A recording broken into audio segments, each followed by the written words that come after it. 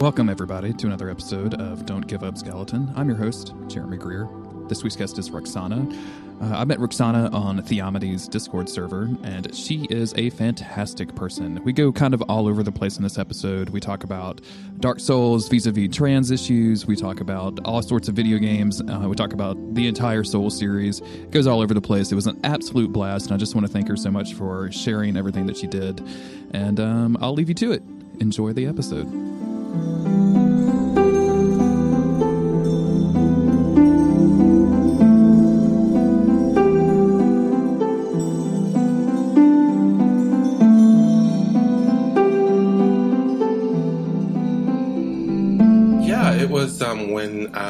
It was when Demon's Souls came out, actually. I was on an online kind of message board community, and this was before I came out as transgender, so I was still identifying as a guy, and it was a very male-dominated community, and there was a really kind of competitive sort of atmosphere about video games, and people started talking about this game called Demon's Souls, and everyone was like, it's so hard, and like, you know, so there was kind of that get good culture already in place around Demon's Souls.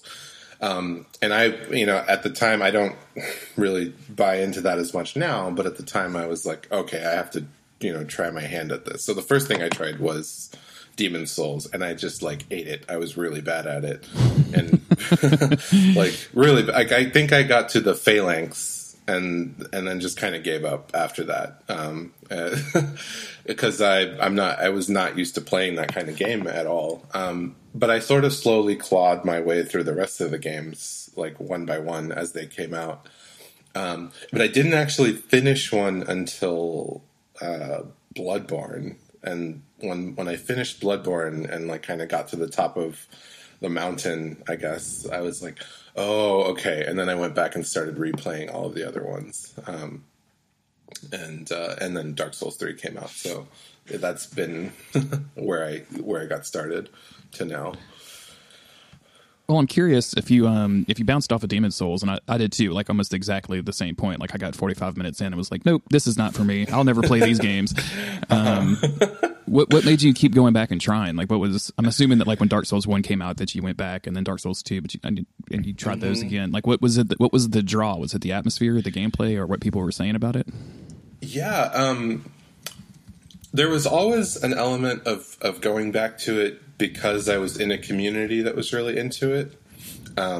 At first, it was, again, like this kind of message board community I had. But as I moved away from that and moved towards my own like personal transition, I just had like kind of a group of close friends, just a couple of friends who were like really into the series, and they kept me interested in it.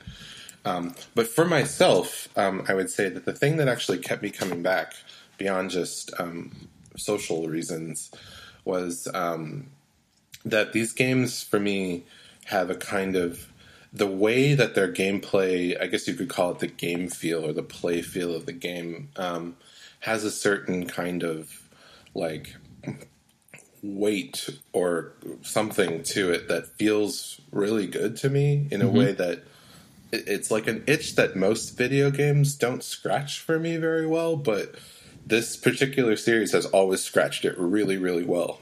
And I find that feeling very addictive and hard to stay away from. What kind of other games do you play, just out of curiosity?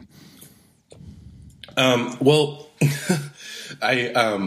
like one of the reasons I'm just bad at like action type games in general is that I didn't grow up with consoles. I had parents who were like, consoles are bad, and we had Macintoshes growing up, and they were totally fine with games on the Macintosh because I think they were mostly edutainment games, like in the 80s and 90s. Mm-hmm. So a lot of the games that I started out with were like LucasArts adventure games. So that's like my home genre. I didn't branch out into RPGs until I was like well into my teen years and my 20s.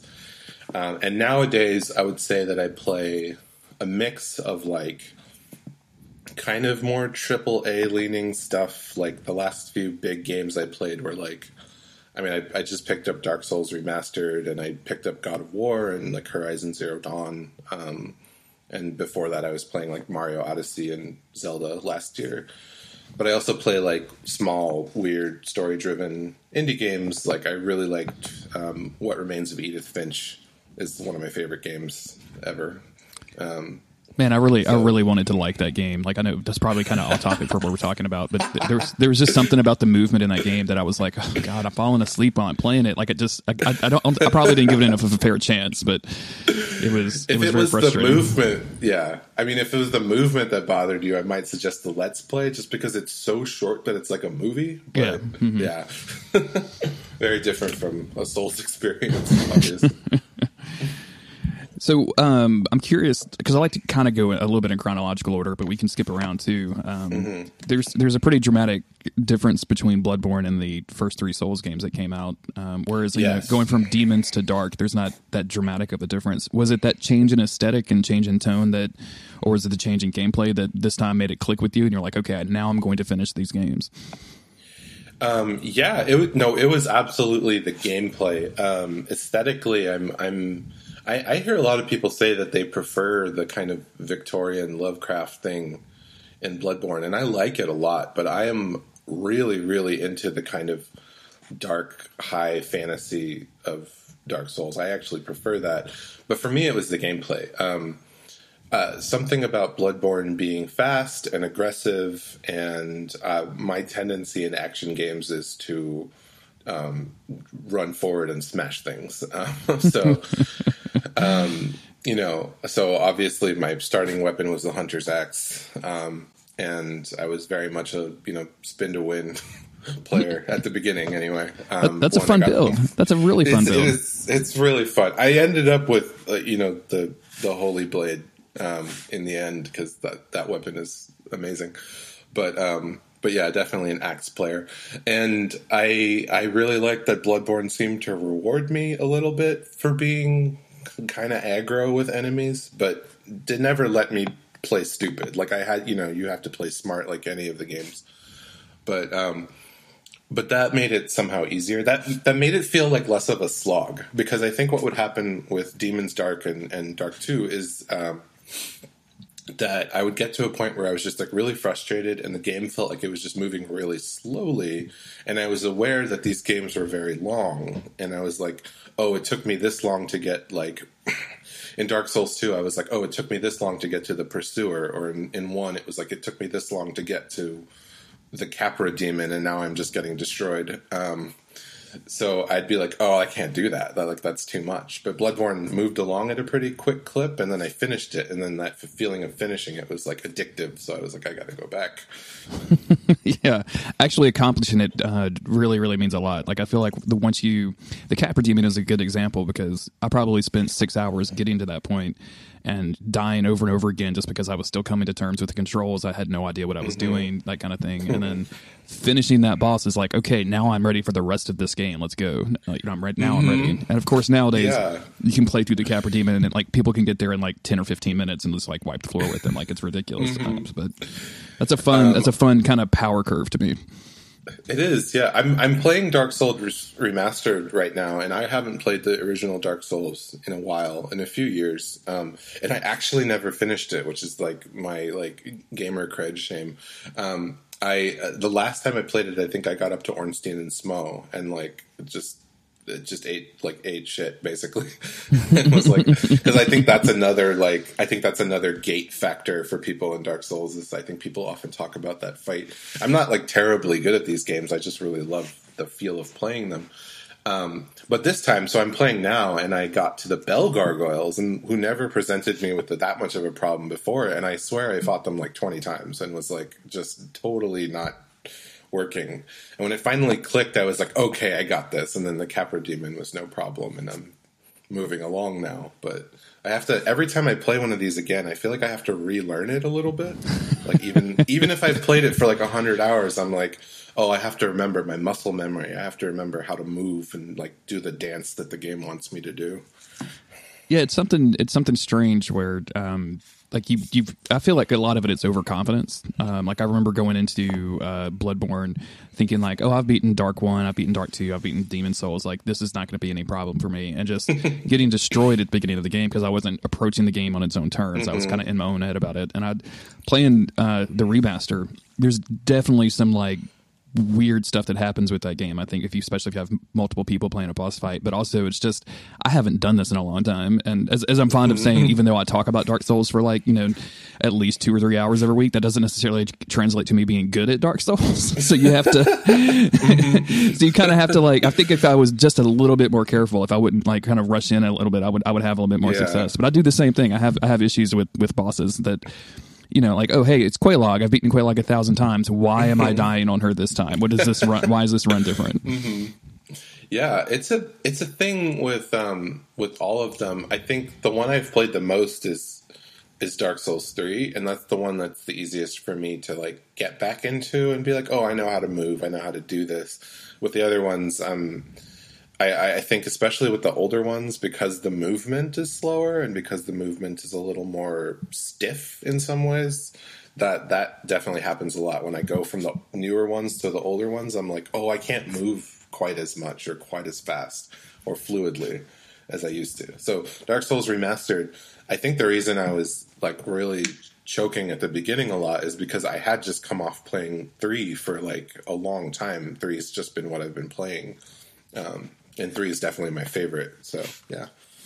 Yeah, 3 is definitely kind of is a merge between Bloodborne and Dark Souls, I think. Like, it just definitely brought over some of that faster gameplay style. And I think that I kind of missed that a little bit. Like, going back to Dark Souls 1 Remastered, I actually kind of like the slower paced combat, I think. But I think it's definitely personal preference, right? I believe that, because I know some people that just can't play Dark Souls 1. Like, they just don't, the slowness of that combat just doesn't work for them like Dark Souls 3 does. So it's interesting. And I find it's like that for people that start with the later games and then move backwards.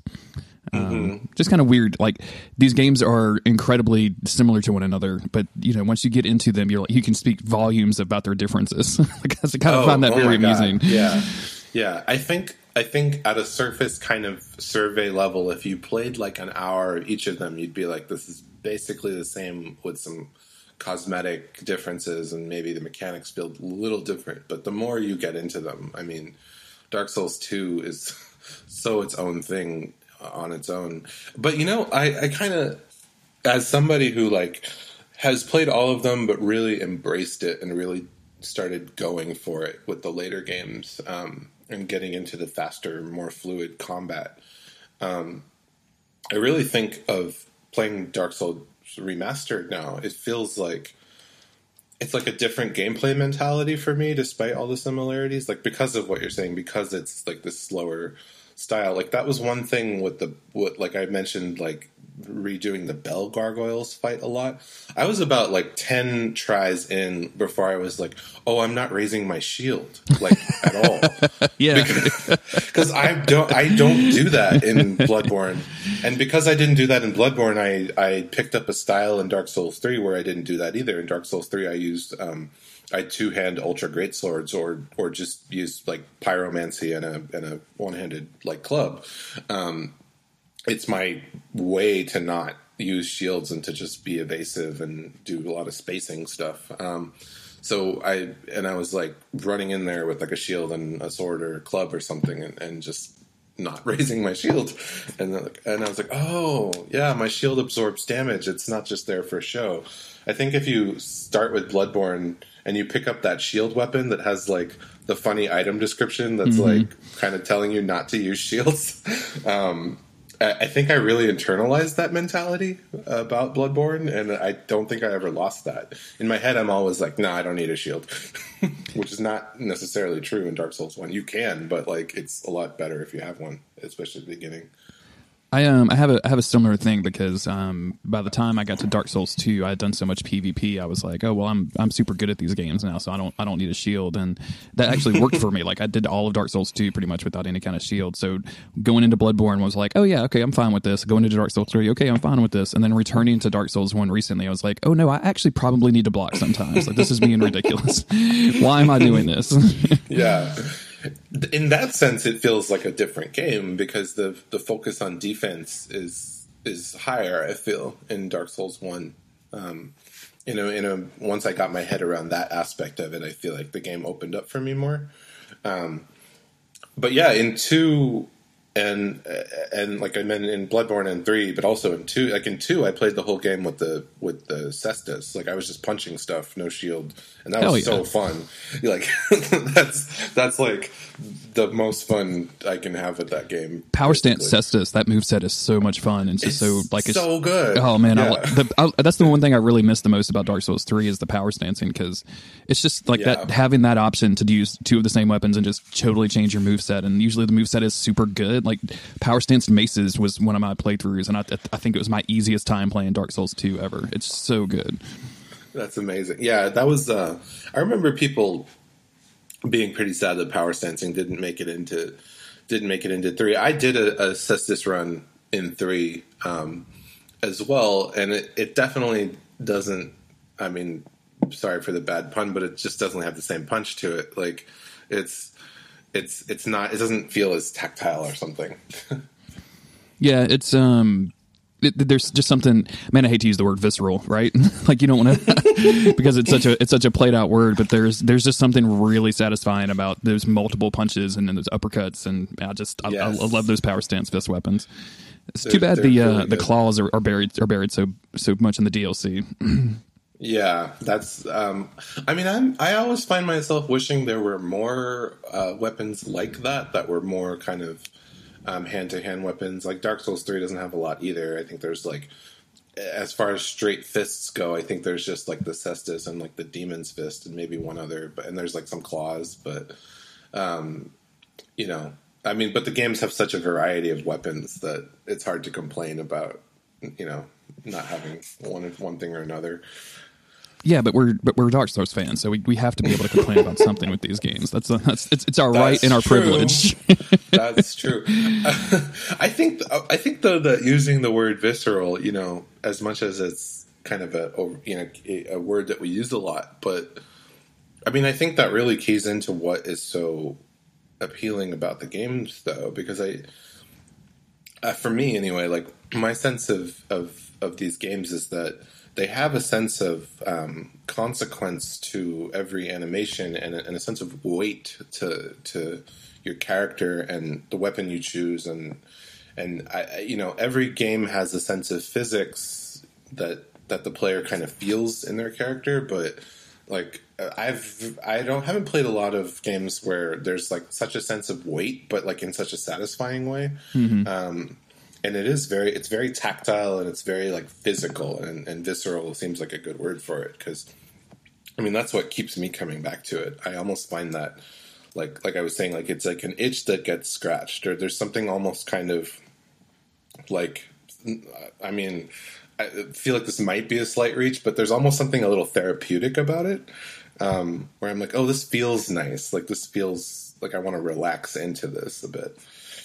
That's the funny thing about Dark Souls to me, is the marketing around it is all very much, it's so hard, it's going to kill you, you're going to die a million times, you're going to break your controller, et cetera, et cetera, et cetera. But I feel like veteran Souls players, and maybe not even veteran Souls players, maybe just people who get like used to the controls by the midpoint of the game, settle into this, death doesn't matter, I need to learn from my mistakes, and it becomes something relaxing. Like for me, nowadays when I play a Dark Souls game, I'm so familiar with the systems. I'm usually have like specific goals that I'm putting into place in my head, and I'm going out and doing in the world. It becomes a relaxing kind of game for me. Like when I rebuilt my KJ Invader in Dark Souls 1 Remastered, it was very much okay, here's my list of, like, my checklist of things that I got to go do, and I'm just going to go casually do that. And I was streaming, so like that was relaxing with friends also, like that helped. But it definitely becomes something that you can relax into. Like it's weird because you would think it's the opposite. You would think that because some of the encounters are so tense that it would be the opposite. But once you get into that rhythm, outside of bosses, I think, because I still have a lot of time stressing out with bosses, but I think just playing the game normally, I feel like it becomes just like you kind of mentioned, a dance. Like it becomes that kind of back and forth of what does the game expect me to do, and can I execute it? I completely agree. It's nice to hear people talking about it being a dance, but also it being relaxing, because I feel like I do get weird looks sometimes when I say I find Dark Souls therapeutic or relaxing, but it's true that like it's this weird thing of I have a dual experience with the game. So like, I'm glad you brought up that this often happens with like getting the hang of the controls, or like around the midpoint of the game, because I feel like the way I started Dark Souls game, and I think this is true for some people, like at the beginning you're just getting creamed. Like the game feels overwhelming. Every enemy has overwhelming force. You cannot brute force your way through it at all. So it really feels like the game is just kind of ganging up on you and beating you down, like at every possible chance it gets. But then at some point there's a flip, like if you keep doing it, there's like a switch that flips and you're like, oh, there's a way that this game wants me to move. And the great thing about the series to me, and I think all video games do this, I think all video games teach you how to play them with like consequences and death and so on. But I don't think any series for me has ever nailed it as hard as the Souls series does, where like the second you're like, I'm going to play on this game's terms, like the whole experience changes and the whole experience opens up and you're like, oh, I get it now. And it's so satisfying. And you feel like you've like climbed a mountain or something. It's interesting to me too, because obviously the Souls games have been such a success, and you can, as much as, you know, this is the Dark Souls of whatever is such a meme now. You can clearly see that games have taken like have educated themselves, basically have taken inspiration from these combat systems and tried to incorporate some of that.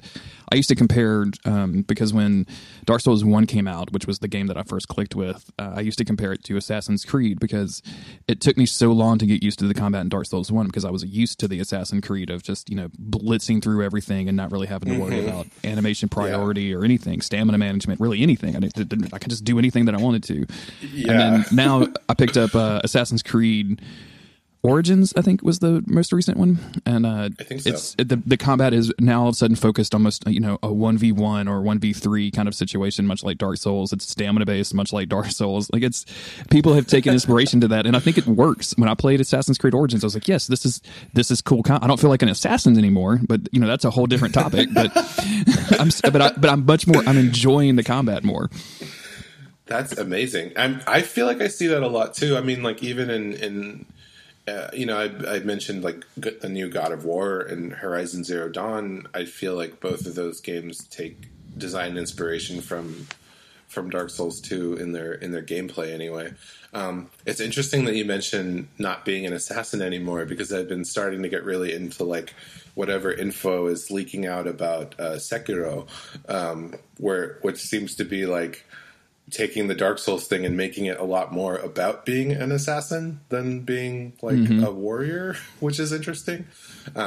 It's like an interesting direction to take that formula, I think. Yeah, it's funny when now From Software is like, okay, we did that and we've set these precedents, and all of these games are going to come back and quote unquote copy us, and now we're going to go a completely different direction when you least expect it. Yeah, I mean, I guess when you're leading the pack, you can kind of go wherever you want. They are kind of setting the tone for a lot of games, and I'm glad to see that. It's nice. I feel like for a while there was like this kind of AAA period in gaming where the Assassin's Creed kind of model was very true, of like, you're totally empowered as the gamer. The whole experience is about making you feel omnipotent. And I feel like the earlier God of War games are like totally this, and like even games like Uncharted, where like, you know, you can die, but like it really feels like it's more about making you feel cool in a kind of cinematic way. Dark Souls is not like, Dark Souls is like, nope, you're at school now, you're gonna learn. Yeah, me and my friend Gary talked about this a lot in terms of Dark Souls 3, because it felt like Dark Souls 3 concerned itself with the player more than the previous games had, and that was one of my complaints of it. And I know people agree and disagree with that statement, but I definitely felt like it was more, I don't want to say video gaming, because that doesn't make any sense, but I felt like it was more like it was treating me as a player of a game, and wasn't really allowing me to role play like this shitty chosen undead who's going on this quest because people lied to him. and it's and that makes that game like a little bit less for me, but I still really enjoy the mechanics of it. And it's something that I'm kind of curious how that's going to play out in a game like Sekiro, where it's going to be, you're not going to have a character creator. You're not going to have this ability to kind of role play. You're going to be one set dude, and that's it. So I'm kind of curious how that's going to roll out with everybody, because I don't know. It's just weird and interesting to me. It is. It's a very odd concept. I mean, I know that, like, as like a transgender person, like, character creators are a huge staple of my like internal life in a way, because that's like an avenue of self-expression that I didn't have for a lot of my life. And Dark Souls is one of the big places where, like, I mean, before I came out and all that, I was very much obsessed with character creators. There were games where I'd spend more time on the character creator than I would in the actual game sometimes, just because the fantasy of like designing your body and your face was like too much to resist. So it's interesting when you're kind of in a sort of forced perspective of a character, like you are in Sekiro. I don't think I'm going to miss it though, because I just think of it as a different experience. I think it's more like you're learning about who this character is in the context of a story. It's not really you, but in the same way that a video game or the protagonist of a movie isn't really you, but you can like relate to things, I guess. Which is one reason why, like, representation in those movies is so important, I think, because people need to see themselves on the screen. People need to see themselves on the screen to be inspired. I mean, that's intensely. Absolutely, yeah. It is inspiring. It's intensely powerful to see yourself represented on screens, and I obviously haven't much, and whenever I do, I'm like, oh my god, this is so good. Well, as a straight white cis guy, well, let me tell you, it's been pretty awesome for about 35 years now. Yeah, when I get like a small, powdery taste of that, I feel like invincible. So I can only imagine. It's kind of interesting because, and if you don't mind talking about this, and just let me know, because I can edit whatever, because I find a lot of trans folk are kind of gravitate towards the Souls games for that reason. And then, Dark Souls 2 did that notorious thing where they have the actual gender change coffin where you can just literally change your gender at any time, which, right, yeah, it resulted in some really funny stories of dudes like taking off their armor for the first time in the game and like, wait, I have boobs, and then also and then just also empowering people to be the character that they want to, regardless of who they are in the game, which I think is pretty important. Like, do you think that those games kind of lead you to accepting yourself more as a trans person, or at least giving you the tools to kind of, just like it literally just being a representation thing of where I can make myself who I want to be on the screen? Yeah, and this is like a story that I love telling people about Dark Souls 3 is that before I came out to myself as transgender last year, and I'd been playing Dark Souls 3. I played my character who was like a pyromancer, and I before I came out to myself, because it was something I wrangled with internally a lot, but like never came down on a side until recently.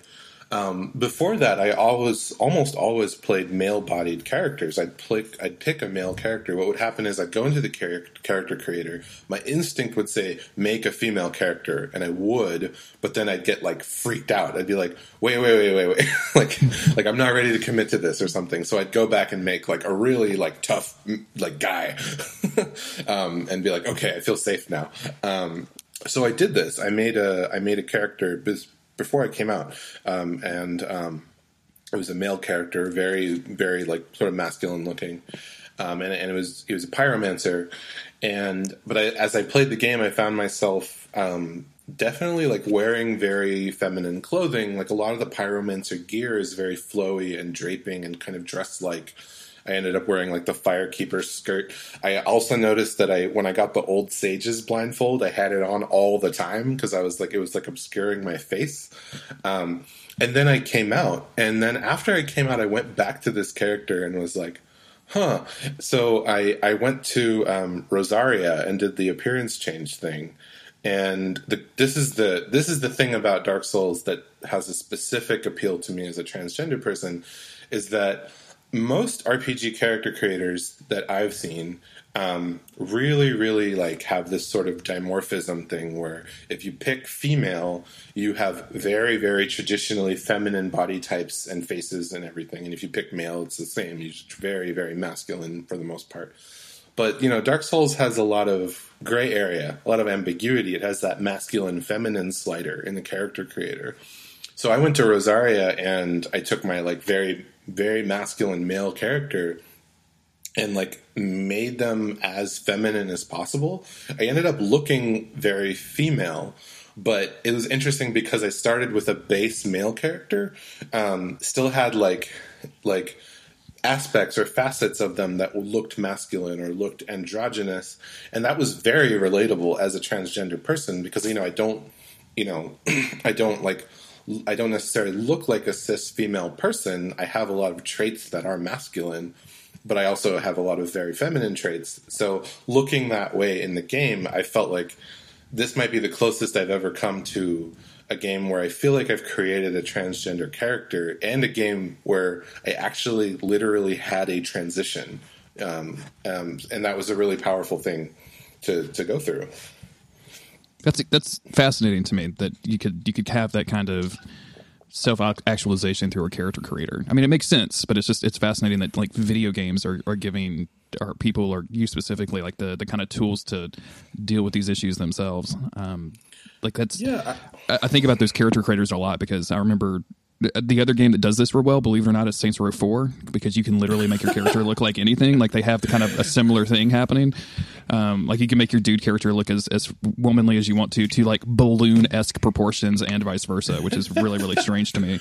Like I don't know if they were just doing that to be funny or to be inclusive, but it works out both ways, I guess. And then Dark Souls just giving you that capability of looking like, you can create, I've seen people create these beautiful characters that just look so amazing and then also have these hideous monstrosities on the other side. And then literally everything in between is such it's such an unreported value for the Souls games.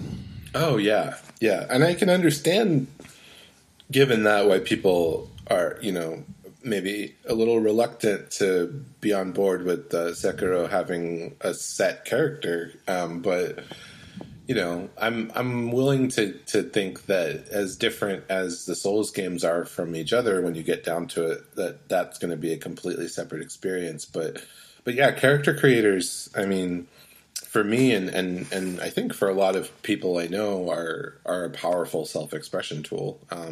I've like always idly fantasized about having a game that was mostly just an extremely powerful character creator that could do a lot of stuff. I don't anymore because I'm more comfortable with who I am and stuff now. Most characters I make in games now tend to just look as much like me as possible, and I name them Roxana. But before, it used to be this whole thing of like, when you're playing RPGs or even tabletop RPGs or whatever, where just like the making of a character is so much fun and such an act of creativity in and of itself, that it's a little addictive. I was joking with a friend the other day that I could never stream a Souls game on release. Like I could never just like load up Twitch and like start streaming to friends as soon as it came out, because I always spend at least an hour and a half in the character creator. Yeah, same. Well, I mean, I couldn't tell you how many like different alts I have in Dark Souls 3. Like especially in Bloodborne, it didn't seem to matter as much to have like different characters. But in 3 and 2, I have like tons and tons of different characters because I was just like, how do I feel about going through the game looking like this and with this build? And most of them I didn't even play, but that's why I'm also convinced I could never stream it on Twitch unless people wanted to watch somebody obsessively recreate characters for a long time. And that community exists. I just found this out the other day. Like there's Reddit communities out there that like share sliders to get characters to look like certain things, right? Like you can go I have find seen those. Yeah, which is amazing actually. Yeah, it's fascinating. I saw like somebody, I don't remember what it was, but somebody was like, I would kill to find the sliders for what that character looks like so I could recreate it. And I'm like, wow, that's a weird, like, and it's such an odd thing because I'm sure that From Software never thought that anybody would want to share that thing, but I bet if you included the ability to share those kind of preset faces or whatever with your friends, it would be would be mind-boggling. Like you could have a really good time with that. I think so too. It's interesting because I used to I would say that I used to really want to like have all these different characters, and I don't know if it's a factor. It's definitely partly a factor of like coming out feeling more comfortable with myself. But I think like I'm in my early 30s, like I'm older now, and I kind of like have this thing where I feel more settled, and I'm just like, I just want the character to look like me. Like it became less about like looking like something else and more just like how much can I just insert my own self into this game, which is nice. It's a different feeling, but it's nice. That's interesting. I wonder if that's it can be kind of a more universal thing, because I feel like the older that I've gotten, like the less I treat video games as like an idealistic playground. Like it's more I just want to have experience with the mechanics or the story or what have you. So you know, the idea of being the big muscle brown barbarian or whatever, like when I was 17 or 18, or like the the old wizard or whatever. Like I've lost a lot of that. Like that still sounds cool and I can be that, but I feel like I spend less time really thinking about that and more time thinking about actually who I am as a person. So well, I think that I think that's absolutely something that universally increases as you get older, for everybody I know. I definitely feel like the reason I've glommed onto this particular series so much, especially in my late 20s and early 30s, is that it is like, I mean, there's so much lore and there's so much like, and I love watching lore videos and everything. But that part of the game is weirdly really separate from my gameplay experience of it. I'm like purely playing for mechanics, at least for me. Like it's the mechanics that I'm there for. The mechanics are what's satisfying, and that's like the tangible thing that I'm like getting out of it. The aesthetics and the world are really important to me too, but they're not as important as how the game just feels to me as a person. Which is why, like, I haven't really been able to get into a lot of, like, I mentioned, I keep coming back to the new God of War game, but, like, I like it a lot, but the mechanics are good, but they're not transcendent to me, so it's really hard for me to get into it, because I'm like, as much as I want to be into the story and this amazing world, and it's so gorgeous, you know, if it doesn't feel good to play, I lose interest really fast. That was I ultimately finished God of War, and I think that's a really, really gorgeous game, and I had a lot of fun with it. But by the end, I was kind of done with the combat. Like I feel like, and I may have done this to myself too, because I'm the type of gamer that wants to collect everything, that wants to go find all the pretties, and that's very much like had that Metroidvania thing where you would go find abilities that would be used as keys that you could go then explore the world, and then by the third time that happened, I'd already been in the same place for the third time, and I'm like, okay, I get it. Another witch. Yeah. Okay. But so I stopped kind of doing the side stuff. So I stopped getting as many upgrades. So I was kind of sticking with the kind of combos and things that I had found. And the enemy variety isn't as great as I think it probably could be. So by the end, I was just like, okay, ready to be done. I want more of those boss fights like I had at the very beginning of that game, and less of the 1v5 kind of combat. Even though when I started, I thought that shit was amazing. I was having a great time with it. So. I do have to say that, and this is maybe digressing a bit, but the axe throwing in that game is like chef's kiss perfect. It is so good. Absolutely. All I want to do in that game is throw the axe at stuff and like retrieve it. It would be awesome if future Souls games have something. Yeah. I've always wanted a boomerang in a Souls game or something similar. I've always wanted to have. Yeah. I remember going into New Game Plus and seeing those in Dark Souls 2 and seeing those like weird falcon enemies or whatever, like the dudes with the falcons, and being like, why don't I get ranged weapons like this? Like this is, I don't want just a bow or magic. I want something like cool like this. Yeah.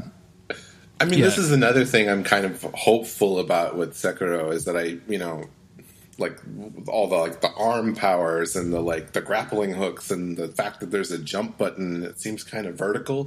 I'm really excited about that. That seems really cool. Yeah, same here. Like I think if having that hook arm or whatever, that hook shot gets you to like a crazy amount of verticality in your level design, like I am totally here for that, because when From Software does vertical level designs, I always have a really good time with it. Like the Iron Keep DLC for not Iron Keep, the Iron Castle Dark Souls 2 DLC. I don't remember that it's Iron something. I don't remember. I don't remember either. I haven't played the Dark Souls 2 DLC. Oh, okay, yeah. It's just, but it's basically like a tower that you're working your way like up and down, and pulling levers to turn on elevators that give you access to stuff that's like between levels that you were on before. Like it's really fun. That stuff is fun. Yeah. I want to see that a lot. We've talked a lot about kind of around the games. I know you from Theomany's Discord, and Theomany is, I think, one of the best lore people for Souls games around, in the way that she kind of thinks and breaks this down. So, how do you engage with the actual story of these games? Do you do a lot of research? Do you write your own stuff? Like, how do you just ignore it completely? I definitely don't ignore it. I think for me, I think I mentioned briefly before, but I can go into it more. The actual experience of playing the game is very immediate and very aesthetic for me. I'm actually not the type of person to really dig into item descriptions and like really take my time doing that in game.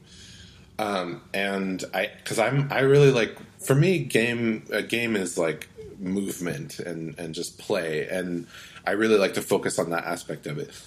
But I get, obviously, like I'm a fan of Theomany. I'm on her Discord. I'm into Dark Souls lore, but that is weirdly a separate pursuit for me. I really like watching lore videos, listening to podcasts, but it's almost like a separate part of my brain than the gaming part of my brain. The gaming part of my brain just wants to move around and smash things with a sword. And then sometimes there's another part of my brain that kind of wants to contemplate and get into deeper kind of literary and philosophical stuff. And that part of my brain is very happy to like let other people do the hard work and like, just listen to their videos and stuff like, because like I don't have the energy or the time, but there's people who are like so committed to like, let's get as deep into this as we can. And I think that's so awesome. And I really like feed off their enthusiasm. It's so contagious, and I get really into the lore that way. Interestingly enough, it just became two separate experiences for me. Occasionally, I feel like the games, like I kind of sort of sit up and pay attention, like the moment in Dark Souls 3 where you're in Farron's Keep and you find the wolf in the tower. That was so striking to me and unexpected that I was like, okay, I need to know what's going on here. But a lot of the times they are really more just like kind of sensory experiences, that more so than me like thinking about the story.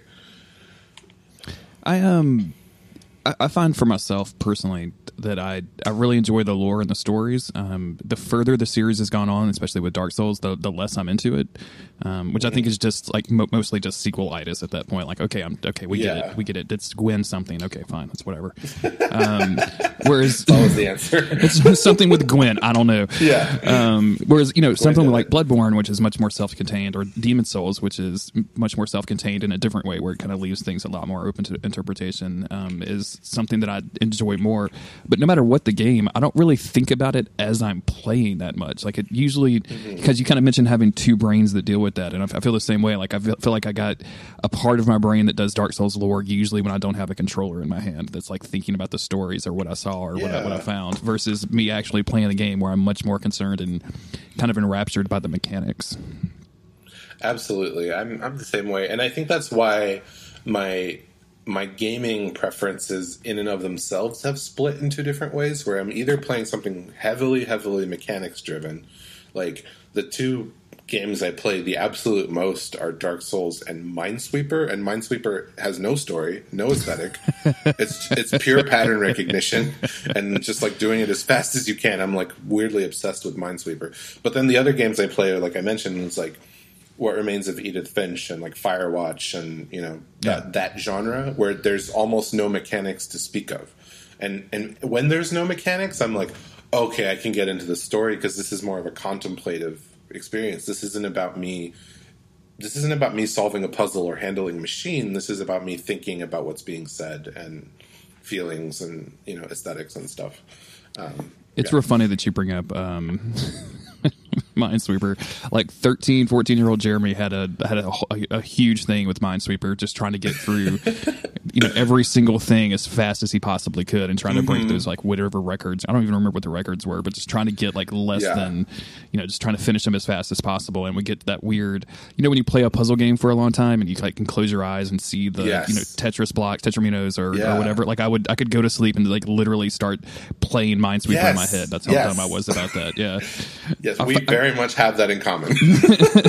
I can't do that nowadays. Okay. But I think just my hands just aren't fast enough. Like I used to just be so quick as a teenager, but yeah, I can't do it quite that fast. And isn't it weird? Didn't Minesweeper get weird? I think. I just played vanilla Minesweeper. Yeah. I think the world record for like expert Minesweeper is like 31 seconds or something, which is insane to me. Because I'm not that fast. Yeah, that's crazy. I'd be very much into that, man. I can already like I'm flashing, but I haven't thought about Minesweeper in so long. That's so crazy. Competitive Minesweeper is a really weird, unexplored internet rabbit hole that I hope people key into at some point because it is something. This needs to be in the next AGDQ. I don't think I've ever seen Minesweeper at AGDQ, and we definitely. No, I would love it. I'm not fast enough for AGDQ, but I would love to see it there. Yeah, me too. This is like the Tetris Master level that I want to see next year. Yeah, those Tetris blocks in AGDQ are always like so much fun. Yeah, so much fun. So we've talked about Sekiro a few times, and we know that they've got that VR game coming out, Deracine. Yeah. And the one other announced game, which they've kind of said like, "Hey, that's probably not Armored Core." So there's at least like one more title that they're working on. But for you personally, like as a Souls fan, as a Bloodborne fan, what would be your like ideal dream game from Software if they released it? This is a really good question. I think if pressed, feudal Japan would have been one of my answers. And as much as Sekiro is not like a Souls game in the traditional sense, it feels more like something new born out of the ashes of that formula. If they were going to sort of go back to the well there, I always feel like this is a bit of a pie in the sky idea, and people always look at me a little sideways when I say this, but I've always been fascinated by the idea of like Miyazaki doing a science fiction game. And I feel like that we've had like I think there was a game called The Surge, which was like kind of a sci-fi Souls-like. I didn't play it, but yeah. And I've always wondered like about like, I've wanted Miyazaki's take on cyberpunk. I think the closest I'm going to get to that is probably Cyberpunk 2077, not in terms of gameplay, but in terms of like aesthetics, like of like a really fully realized cyberpunk world. But I would really like Miyazaki's take on that. I would really like, with all of his philosophical preoccupations with rebirth and things decaying and rotting and coming back, and the human insistence on going on living in spite of the dark and death and all this stuff. I would want to see how he translates that into like a really heavily technologized urban setting. I think that would be fascinating. A weird combo with the kind of sword and board gameplay maybe, but I still something that like preoccupies my thoughts. I'm like, what would he do with that? That's why I got really excited when I heard that they brought in the Expanse writers. I don't know if you're familiar with those books or the TV show that they just did. I have not. But they brought in those writers apparently to consult on some story stuff, and like who knows where that ended up or what it ended up as. But just the Expanse is one of my favorite like modern sci-fi things, and just like the fact that like one of my favorite video game companies is bringing in some of my favorite writers to talk about some sci-fi shit gets me so excited. I get so jazzed about it when I think about it. That is really cool. That's exciting. That's exciting to hear. Yeah. Mm-hmm. The last question I have for you today, and this is something that I've been kind of trying to get into asking every one of my guests, is that Dark Souls is one of these weird games. Souls is one of these weird games.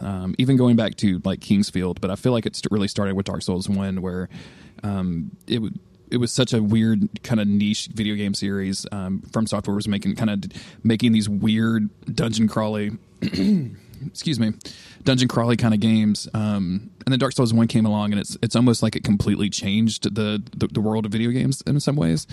And this kind of cottage industry popped up around it, where you all of a sudden, to me, you had like YouTubers and lorsters and all of these like Twitch streamers and podcasters, and like everything just was thrown around this game because people wanted to talk about it or deal with it or just live it so much. And I think it dramatically changed a lot of people's lives. And obviously, we talked about some, that the story that you shared with Dark Souls 3 kind of enabling you to recognize yourself as something that you weren't quite willing to recognize yourself before that. But do you think that Dark Souls as a series or Bloodborne or From Software has actually changed you as a person at all?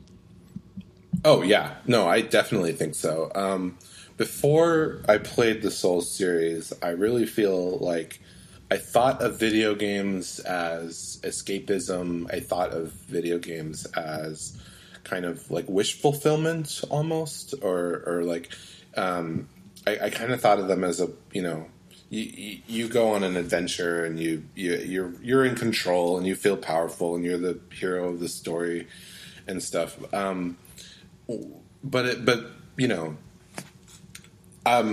Video games have always been kind of a place for me to escape from my problems, I would say. I've not to get super serious right at the end of the podcast, but as a child, I had a lot of medical issues, a lot of medical like trauma issues, and was hospitalized a lot, and that was like really challenging to deal with. And the way I dealt with that was fantasy worlds. Like I got really into Middle Earth, I got really into Final Fantasy, and it was like I had a safe place to go to where even though my body was like not really working the way I wanted it to. In real life, in the video game, it was like you're the hero and you're more or less indestructible, and the story makes you powerful and empowers you. When I played Dark Souls for the first time, it was like rough for me coming from that perspective, because I was like, oh, this game feels like what it feels like to be powerless, to be overwhelmed by things that are bigger than you and that are kind of forcing you down with like overwhelming strength. But I kept playing, and it is like that moment when you realize that you can do it. Like when it stops being about escapism and it starts being about how you feel as a person dealing with these mechanics. Because I feel like as a physical being, I feel like very invested in the experience of playing a Souls game and being able to like tackle that challenge and deal with it and deal with all the frustration and the everything that comes with the whole Souls experience definitely changed me as a person. It made me feel way more capable of dealing with and tolerating internal challenges in being a physical person in the world. And that's really translated out into a lot of other places in my life. Not only has it just made me better at video games, it's changed the way I think about mechanical tasks generally, and it's made me feel a lot more capable of doing them in a way that I really wasn't before. So, yeah, absolutely, it changed my life. Well, Roxana, thank you very much for coming on the podcast and guesting. I really, really appreciate it, especially all of the conversations around trans issues and things like that, because I know that stuff can be hard to talk about, especially in a public forum. So thank you very much for sharing with us today. I really, really appreciate it. Of course. Thank you for having me on. It was a pleasure to talk to you. Where can you be found on the internet should people want to seek you out? I am on Twitter. My @ is Ruksana Faraon. That's RUKSANA FARAON. Sorry, that's a mouthful.